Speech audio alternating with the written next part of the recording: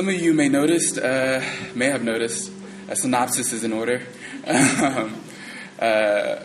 We had the wrong gospel marked. One of many holy mistakes. But that's okay. We will persevere. We will pull through. We will find strength in God. And we will pray for our priest in his safe return each and every Sunday.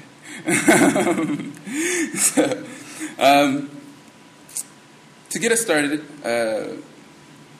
so just to summarize, the correct gospel reading is of the Transfiguration. It's coming from the book of Matthew. And in it, Jesus takes Peter, James, and John. Peter, the rock, and James and John, the sons of thunder. Rambunctious bunch. What many scholars and theologians describe as Jesus' inner circle. Takes them up to an undisclosed mountain and prays, literally prays, until he is transformed, till his robes turn a snowy white, and he begins to glow. And then Moses and Elijah appear, and they start having a casual conversation, as Peter, James, and John sit there and try not to doze off, and then wake up in amazement at this glowing scene of these three legends of biblical history, legends of the tradition, the prophetic tradition that we've inherited. Go back and forth and have a conversation about the revelation of Christ here on earth.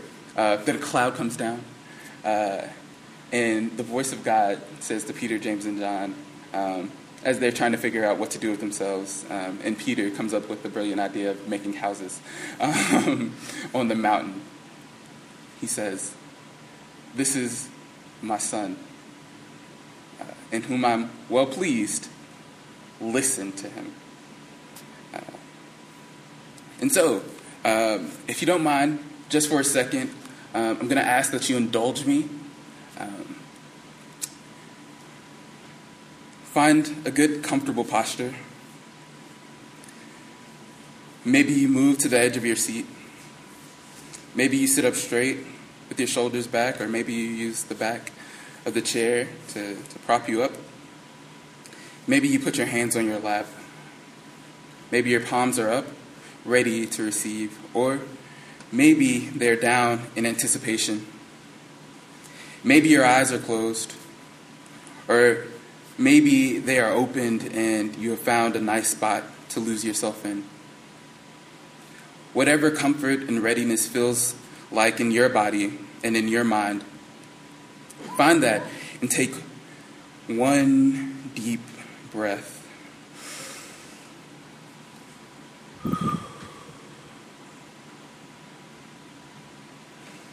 And one more.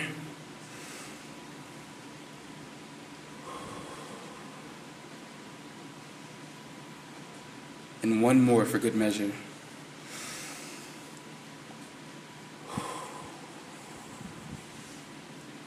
Now listen. Give me the strength to be free. The thought of being free comes upon us sometimes with such power that under its impact, we lose the meaning that the thought implies.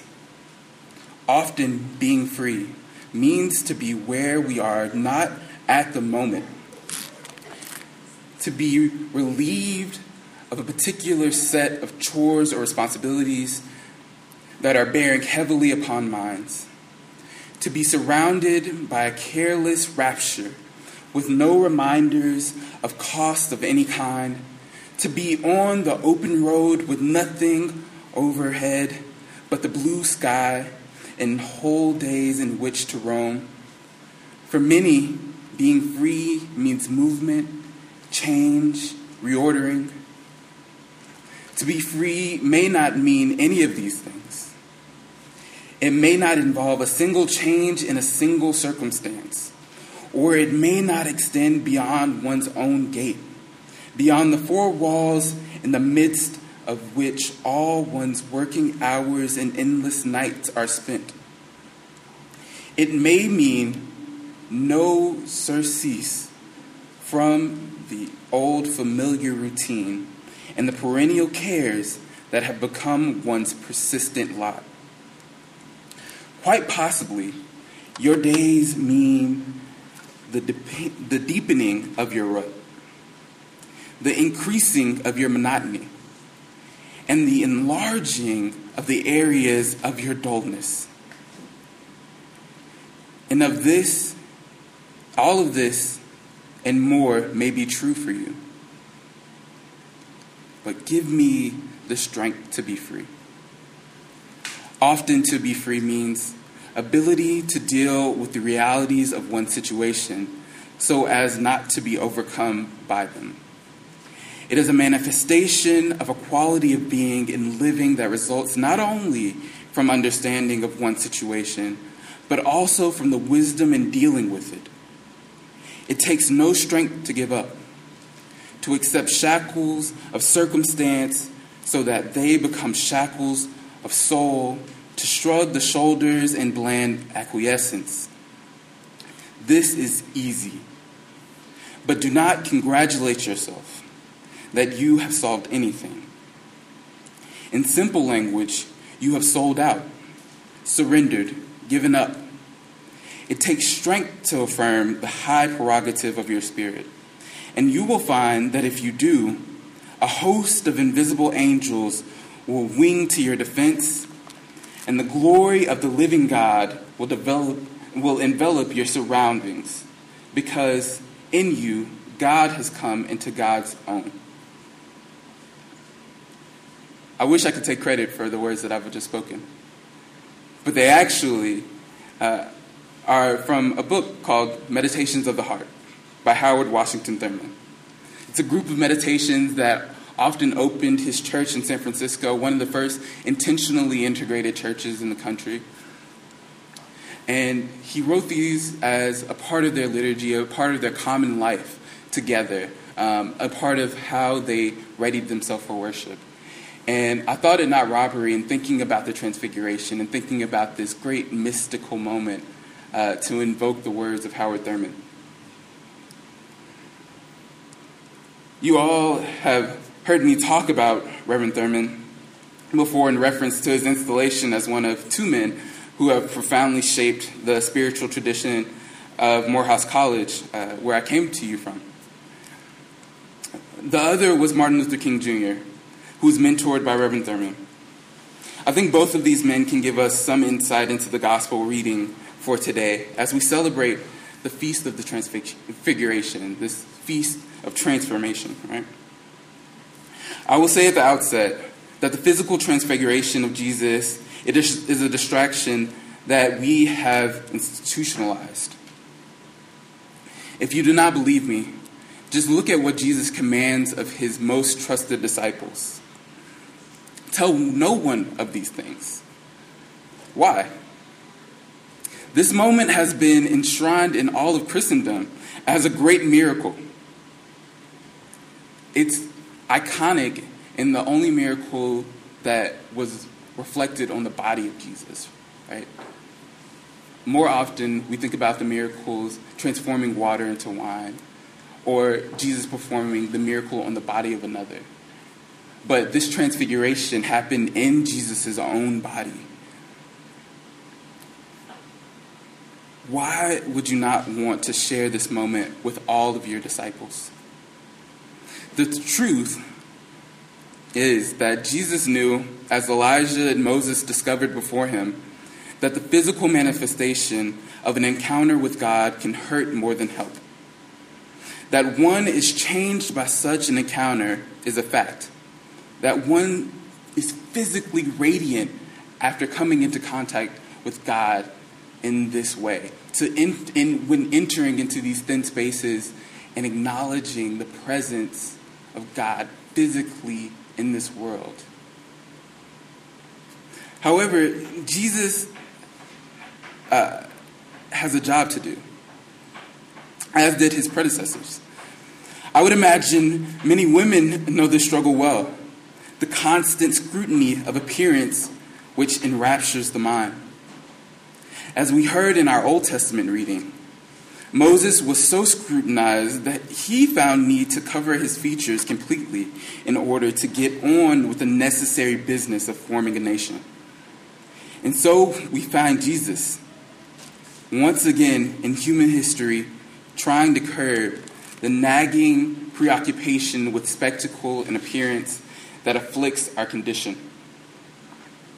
No, this moment, at least for Jesus, was not all about his physical transformation, but rather a mountaintop experience. For most of us, this is very familiar language.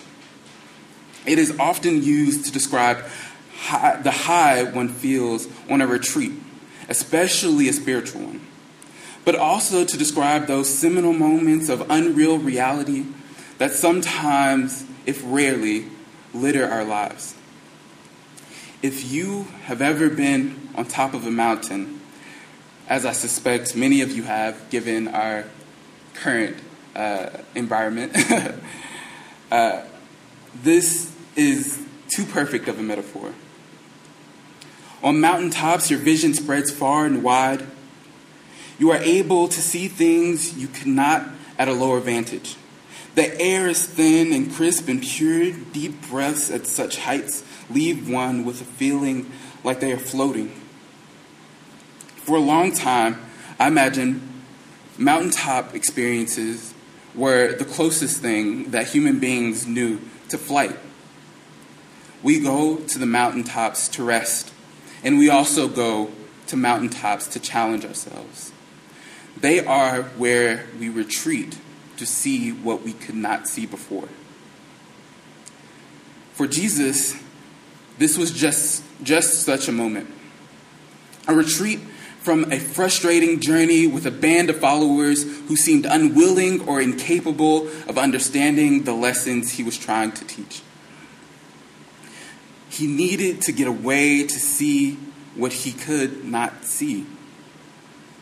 To commune with God on the mountain, as is the ancient way that spans culture and tradition. Unlike his predecessors in the lineage of men who spoke to God in the Jewish tradition, he drug his closest followers and friends up the mountain with him. I would say there are a couple reasons for this. The first is that these were also the most egregious offenders of Jesus' frustration. These three men lived deeply in their bodies and were very much attached to the physical world around them.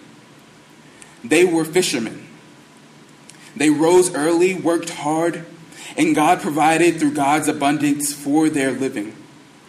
Again, I say, they lived deeply in their bodies, and because of this depth and pragmatism, they were also crass, boisterous, the first to raise questions of doubt, and also the first to take a defensive posture.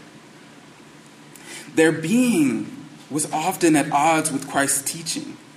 So in one sense, they needed this physical encounter to fulfill their own understanding and live into their into their personal ministries.